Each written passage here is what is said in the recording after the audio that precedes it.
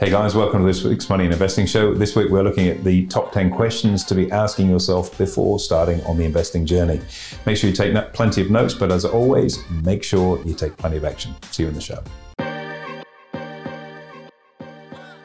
Hey guys, welcome to this week's Money and Investing Show with me, your host, Andrew Baxter, and as always, my offsider and co-host, Mitchell Laurential. Pleasure to be here, Mr. B. Thanks for having me. Now, inquisitive by nature that you know I am, I'm going to ask you some questions today, put you on the spot, one of my favorite things.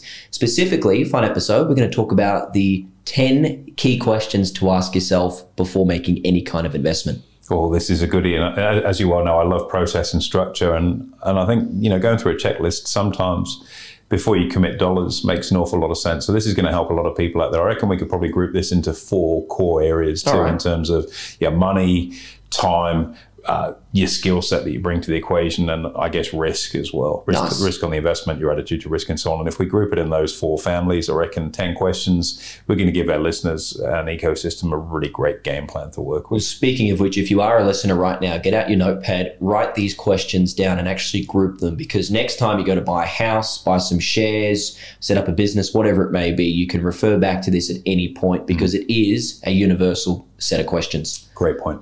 Great stuff. Let's get stuck in. So, look, probably actually a bonus question here, AB. They're usually at the end, but I'm going to throw it to you at the beginning. Is number 1, have you actually thought about what you're about to invest in? Look, that's a huge one, isn't it? And, always begin with the end in mind is such an important thing. I remember, working years ago with Mark Boris, and Mark's business track record, I think, speaks for itself. And listening to him talk about setting up a business is always, what's your exit strategy? What's the end in mind? And I think any investment really sits in that camp. And I guess the challenge for many people, and let's put a caveat on this, getting started in investing, getting started is the key thing. You must get started. But trying to start in the right way is obviously far better. Do it once, do it right, live off it forever kind of thing. And this notion of taking some time to think about what you want to achieve is crucial. We talk about this in goal settings. If you don't have specific goals, any road will take you there. The more specific you are, then the more tailored your action will be, but then the higher level of satisfaction you're going to get from getting there. So it's definitely worth doing that. And I think in the world of investing, it carries with it an additional challenge, which I'd call like a peer pressure push almost. So if you're working with someone and they've started doing crypto and you get to hear about how good crypto has been from them every second day around the coffee machine, well, that's going to kind of push you in that direction. And it may not be a suitable place for you.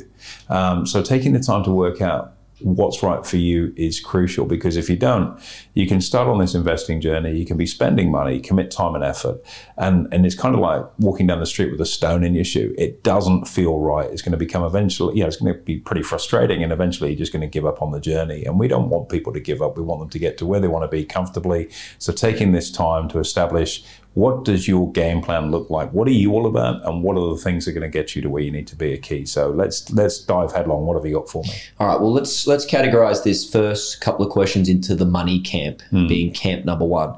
Question number 1, question number 2. Number 1, how much capital do you actually have to invest? And number 2, are you going to make regular contributions into that investment with your money? Oh, hugely important. And I think, looking at it, if you've managed to save up a lump sum, you've obviously built a savings habit, which is huge kudos to you for being in that camp.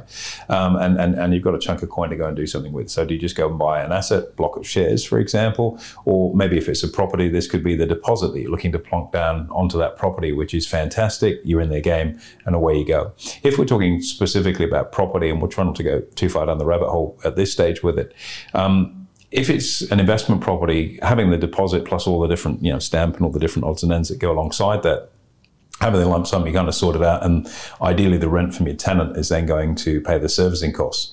The challenge with that sometimes can be, as you well know yourself, from investing in property, is that you can have a period of time where your property is untenanted. And if you've kind of gone all in with your deposit and you don't have the ability to service that debt with free cash flow, you don't have the ability to ride out that gap that may be there with the tenant not being in there. If it's a primary place of residence, obviously with an investment property, currently you've got to put down a 20% deposit. So it's a reasonable chunk of coin you got to put down. Primary place of residence, a little bit less than that, but you've got to remember you've then got to have the money to pay the mortgage each week, each month, depending on your frequency there. So having that surplus cash flow, that ability to tip more in regularly is absolutely crucial. Equally, from a stock market perspective, active if we flip sides for a moment.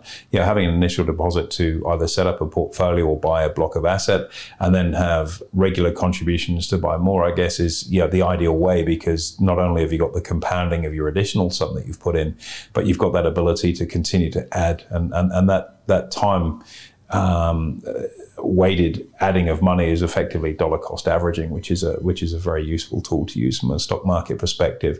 And like, for example, buying an extra ETF, if you're invested in an index ETF every month or every quarter, putting that coin in to buy a further block of that is a great way of accumulating things over time.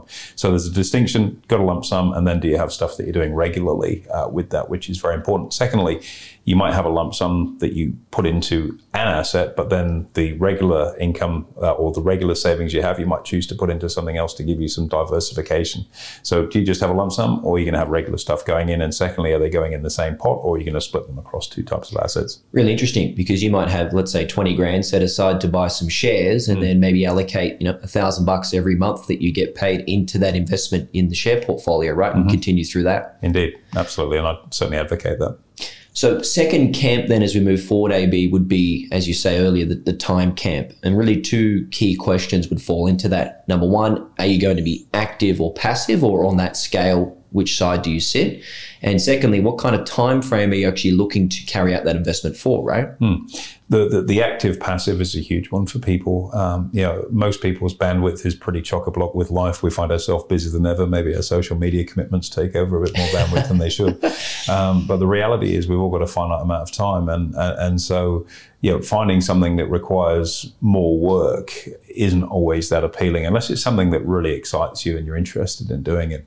And I guess in many respects, this is where, property can be quite appealing for people, because you buy it and it just sits there, and over time, according to the experts, goes up in value. Whereas with something in the stock market, whilst you might advocate having a sort of buy and hold blue chip share type portfolio, I think you do need to keep your eye on the prize a little bit more because of movements in markets and volatility around that. That said, if you're investing in things like ETFs, I think that de-risks that quite considerably, and you can use that very much as a buy and hold type mindset. So, are you going to be active or passive in there is that first instance when choosing your asset. Secondly, how much time is active? And again, even property sometimes is not as passive as people would think. Let's say, for example, you've decided that you're going to do a value add through a renovation, as an example. How much time do you realistically have to do that? Or maybe you're building. These things take far more time than ordinarily you would expect. So have you created the time space to be able to do that is pretty important. And even if you're in the most staunch passive camp, say, look, I don't want anything to do it, I've got a financial planner, heaven forbid, or I'm in a managed fund, again, note that nearly 81% of managed funds underperform the market, so you might want to reconsider that avenue too. You might feel that you're down that passive pathway. And I think you're doing yourself an injustice if you do that, because one of the things, again, that we advocate is having that money date at least monthly, possibly weekly, depending on the asset class you're working with, where you do look at how your assets are performing and keep tightening the nuts and bolts. If you're totally passive and you've got money in cash, for example, are you earning the best rate of cash on that? And it's probably worth spending some time to go through, Rate City or CanStar or something, and look and see if there's a better place you can deploy that money. So even though you're totally passive, you do need to be a little bit active on it to make sure that you're not sitting in something that's earning 0.1% when you could be earning 4.5% down the road in a different type of account. So there's always a level of stewardship, I think, that goes on with that, and it's just a question of how active that number is. And I think this boils down a lot to your skill set and your education, which I know we'll touch on in the latter parts of this episode. What about the actual time frame of that investment, AB? If you're buying a property, say it's an investment property, should you have an exit year in mind? Is it 2 years, 5 years, 20? Look, I've got friends in so many different camps in the investment space. I've got one guy just never sells anything. That includes cars. He just all of his company cars just get passed down through the business or his family or whatever. He doesn't sell anything, and he's just an acquirer of assets. Never sells. He's got a farm here. He's got commercial premises there, a yard there. He's done a development here. So he just never sells. And that's his approach to it, and it's worked very well for him. And it suits his personality style. That's why he does it. I think you've got to be very, very careful in trying to time the market. Now, again, there's a caveat on there where you might put money into an account for a particular reason.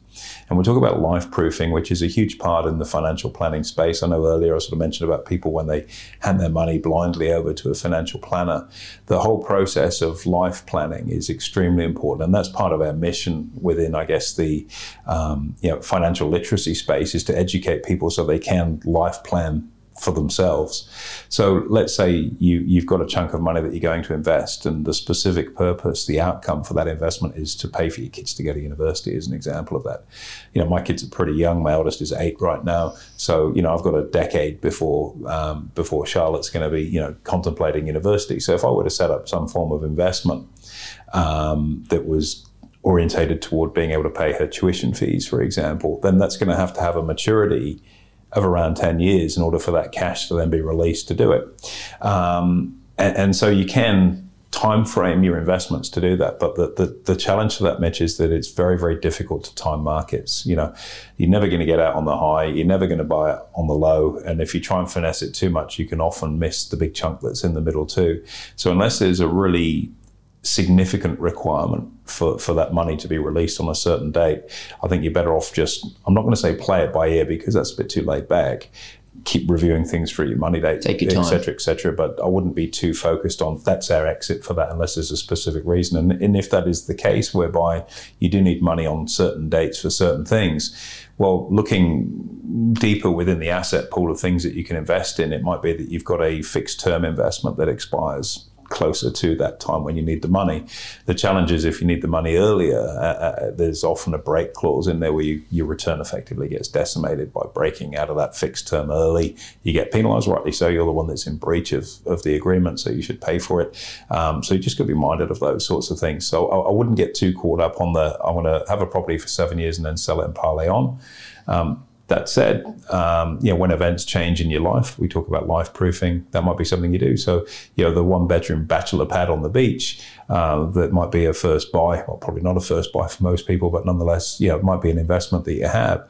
I remember my first place in London wouldn't be somewhere I'd be able to rear a family. I don't think I could fit my family in that place. I know 5 kids is a few of us, but, the reality is that gave me my start. And then as I've needed to scale, you could transact out of that into something different. So that might be the time frame that you use. And instead of actually being a year or a duration in that regard, it's a set of circumstance. Married, having kids going to uni, empty nester, and so on. And I think those sorts of things can be quite useful in terms of benchmarking. And even though they're a little more vague than the specificity, I know you're a real precise person, it's probably a more practical approach for people. Got you. Good thing about shares, you buy and sell them anytime, so you can release them. They're pretty liquid. And I guess, as we say, a big part of this comes down to your actual skill set. So knowing when to sell, how to sell, for example. So if we look at that camp, there's probably 3 questions that sit in here, AB. What are your skills and your values? Have you done any education? And also, do you have the skill set to be able to actually understand what's going on in the economy right now? 3 big ones. Yeah, look, we're a huge advocate for investing in your education. The best investment you'll ever make is in yourself. And that quote's been sort of bastardized around by an awful lot of people. But it's such a truism because, I meet people, I know we've got a specific episode in the podcast where we talk about, investing in your education. It's so crucial when you're talking about doing, hundreds of thousands or millions of dollar property transaction, but you don't want to spend a little bit of time upskilling to make sure you've joined the dots, dotted the I's, crossed the T's is unfathomable. But I guess it shows sometimes, I think, the lack of value people place on education and skills. And you've only got to find yourself in a pickle, either legally or financially, where you've got to enlist a decent lawyer or an accountant or both. And you realize how expensive those mistakes can be. So you're better off getting it right the first time and really learning. So I'm a huge advocate for that. So, where do your skill set sit? Do you have an interest in something? You go back to your days at school. The subjects you typically got the best grades in were probably the subjects you were the most interested in. And if you want to get good grades, you don't get a B+ in life. It's about your overall success in life, so to speak. So if you can find things that you're interested in life and then study around them, you'll typically be rewarded handsomely in the capitalistic world that we live in. So, what is your skill set? Do you have an eye for which suburb is going to pop next if we're going back to property? Or if it's about the stock market, is it which sectors are likely to fare best in a certain time within the economy? Or do you know something about a niche type business that's about to take off? Great example of that would be buy now, pay later. If we wind the clock back 7-8 years ago, and if you're one of the early investors into that space, or you think this is what the market's looking for, you'd have made a killing. So if you've got a skill for those sorts of things, of recognizing those big picture trends in life, then you can do particularly well. Many years ago, just to give you an example of that, I had a buddy of mine try to drag me, and I'm kicking and screaming, I didn't follow, into self-storage. And everyone's seen over the last sort of 15 years just how successful self-storage has been. And at the time, it was an absolute belter of an investment to want to let pass. And I didn't feel I had the skill set at the time to embrace that. I was pretty busy growing my business. I hadn't got it to a stage where it was more passive for me. And so I just didn't feel I had the bandwidth. And so I elected to pass on it. It's cost me, I don't even want to talk about what it's cost me. It's making me... But at the same time, I went down a pathway that I was probably more interested in. So that's an aspect of that. So learning about the investment class that you're in, I think is crucial. You mentioned also about the ability to understand the market that you're in and the timing around markets. And I think that in itself is hugely important, because not all assets perform as well under certain conditions. And so, that does require a much, much higher level of skill. And what I would probably suggest to people listening to this, that's the heavy lifting. You probably want to outsource a little bit to people that are professionals in that space or more experienced, certainly, than you. That doesn't mean to say they're always going to be right either. Recognize and ask the question. And again, when we talk about building your team in other podcasts, knowing the questions to ask your professional advisors are almost as important as the professional advisor in themselves.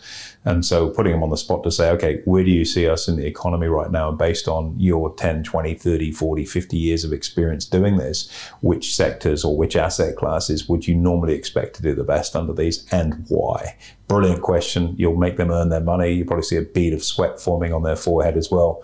But this is about taking control yourself. You don't need to be the smartest person in the room, but you ask the smart questions and get them to work for you. I love that. That's a really good observation there. Great point, AB. So in terms of anything else on the skill set you wanted to cover? I think so, education, your own skill set, and the economic cycle. I think that's pretty much it. I'll give you one further one on the skill side, and that's in the value add. Again, property is probably a good one. Trading and the stock market, you can value add through using smart strategy. So if you've got the skills, instead of just having a share portfolio, to maybe do cash on demand or covered calls, you're going to augment your return. It requires a high level of skill. And if you've built that skill set, you're going to get a better return, a lower volatility of return, less risk. So that's an example in the stock market. On the property side, again, are you going to be able to spot the next suburb if you're not got the skill set to know which suburb's going to pop? Do you bring some skills to the equation in terms of value adding to the property, such as a renovation? And that's something that can be quite grand in terms of a renovation, or it can be something that's really simple. A paint job and new carpets and new curtains and a general cleanup of the joint. Maybe a new kitchen over time makes a substantial difference. You might not be able to put the kitchen in, but you can get the paintbrush out and do that. And there are things you can do. It's just down to sweat equity, and do you have the skill or the fortitude or backbone to want to do that? It's a really good point, actually. A personal anecdote: when I bought my investment property, my dad was a painter back in the day. So, of course, the first thing you do when you buy it, Dad, can you paint and thou shalt your lunch? I hope he charged you. I'm sure he didn't know. No, he didn't. I bought him lunch that day. But that's a really good example. He was able to come in, paint a room for me that was once blue, now to white. Look great, perfect. And the same in the garden and the yard. You don't need to be, Jamie Jury, but you can do stuff to turn it from being an unkempt jungle out there into something that's, you get it returfed, put the lawn down, happy days. You can go onto YouTube and see how to do that. It's not rocket science.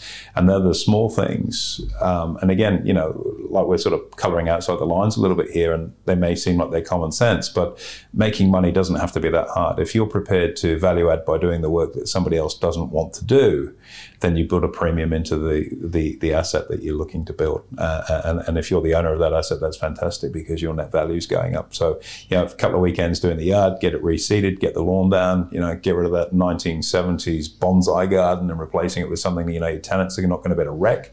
Makes sense if it's an investment property. Beautiful.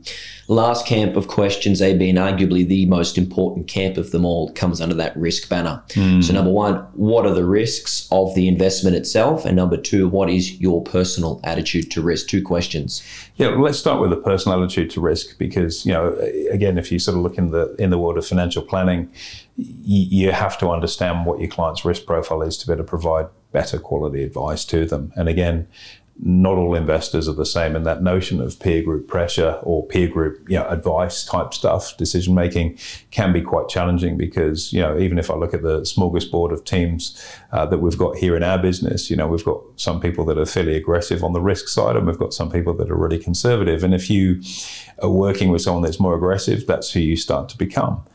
Because it's just by virtue of the peer group bleeding over into what you're doing. And that can be very, very dangerous because you're not being true to yourself. I see this often with our financial planning team when we have a couple, and I always advocate that, have your partner involved with this, even if they want to be totally hands off. Have your partner involved in all points of the discussion, even if they leave the decision to you. And you see the difference in risk attitude between 2 partners in the same relationship, where one might be, fairly gung-ho, the other one very conservative. And the reason we want both involved is, the ball's going to drop somewhere in between, which is probably the best fit for that couple, as opposed to something that suits one or other of the parties in its own right. And there are ways that we assess, people's risk attitude. There's some standard questionnaire type stuff, which is immensely frustrating to go through and fill in. You go, oh, really? But it actually is so important to establish where you sit on that risk spectrum, if you will, for what you should be doing. And the importance of doing that work up front. Everyone, let me rephrase that. Sometimes we can have a veneer of being macho, and I'm just going to dive in and I love risk. And if that's not you, those sleepless nights you get up looking at your investment moving around in a way that you don't want it to move detracts significantly from the quality of life you've got, because you're just doing something that's not suited to you. If you're someone that doesn't like hot food, going out for a spicy meal is not fun. You had food, but there's a ramification from it. And that's exactly the same with investing. So identifying what you stand for as an investor is a crucial step. It's not one to pick up at the end. It's the one to start with. So that's why it comes very, very early on in the journey. And I guess the second point to that is the actual risk around investments in themselves. And this comes down to, if you've done your education, one of the things that you should be doing is your due diligence. So what's my best case? What's my worst case? What's the track record look like? Is it audited? What are the stats to back up the claim that this investment's going to get me from X to Y? And a regulator, unfortunately, love to provide a client notice, that past performance is no guarantee of future performance. In reality, past performance is a fantastic indicator of future performance, and it's something you should really look at. So, what's my due diligence look like? Am I talking to clients that have, let's say, have used a particularly boutique service? So, let's say you're involved with developer finance, which is way down the line for most people. Can I talk to some clients that have used this service? Has something changed within the economic cycle, by the way, that means that service shouldn't work as well now? All those sorts of things from a due diligence perspective. What's my biggest drawdown potential on this investment? What happens if it goes backward? And we can all be, I guess, blinded by the allure that things only go up. And it may well be that over time they do. But there can be an awful lot of broken glass on the floor in those lulls. If we take the stock market as an example, don't worry, it always recovers, which to a large extent is a truism. Not the case in Japan, actually. Here's a bit of trivia for you. 31st of December 1989, the Nikkei was at 38,915 points. It's now half that. It's never got close back to that level. Wow, in that many years, that's crazy. Since 1989, which is incredible. Structural issues in the economy. If we take the dot-com boom and bust, or the GFC, just hold on to your blue chips, they always come back. It took 12 years for the Australian market to recover from the GFC, to get back to those pre-GFC levels. It took 15 years for the NASDAQ to get back to pre-dot-com bust it's a long levels. time. And if you need that money, if you're transitioning to retirement, which was a huge issue for many people through the GFC, if you've got 3-4 years left to work, all of a sudden your super is worth 30% less than what you thought it was going to be.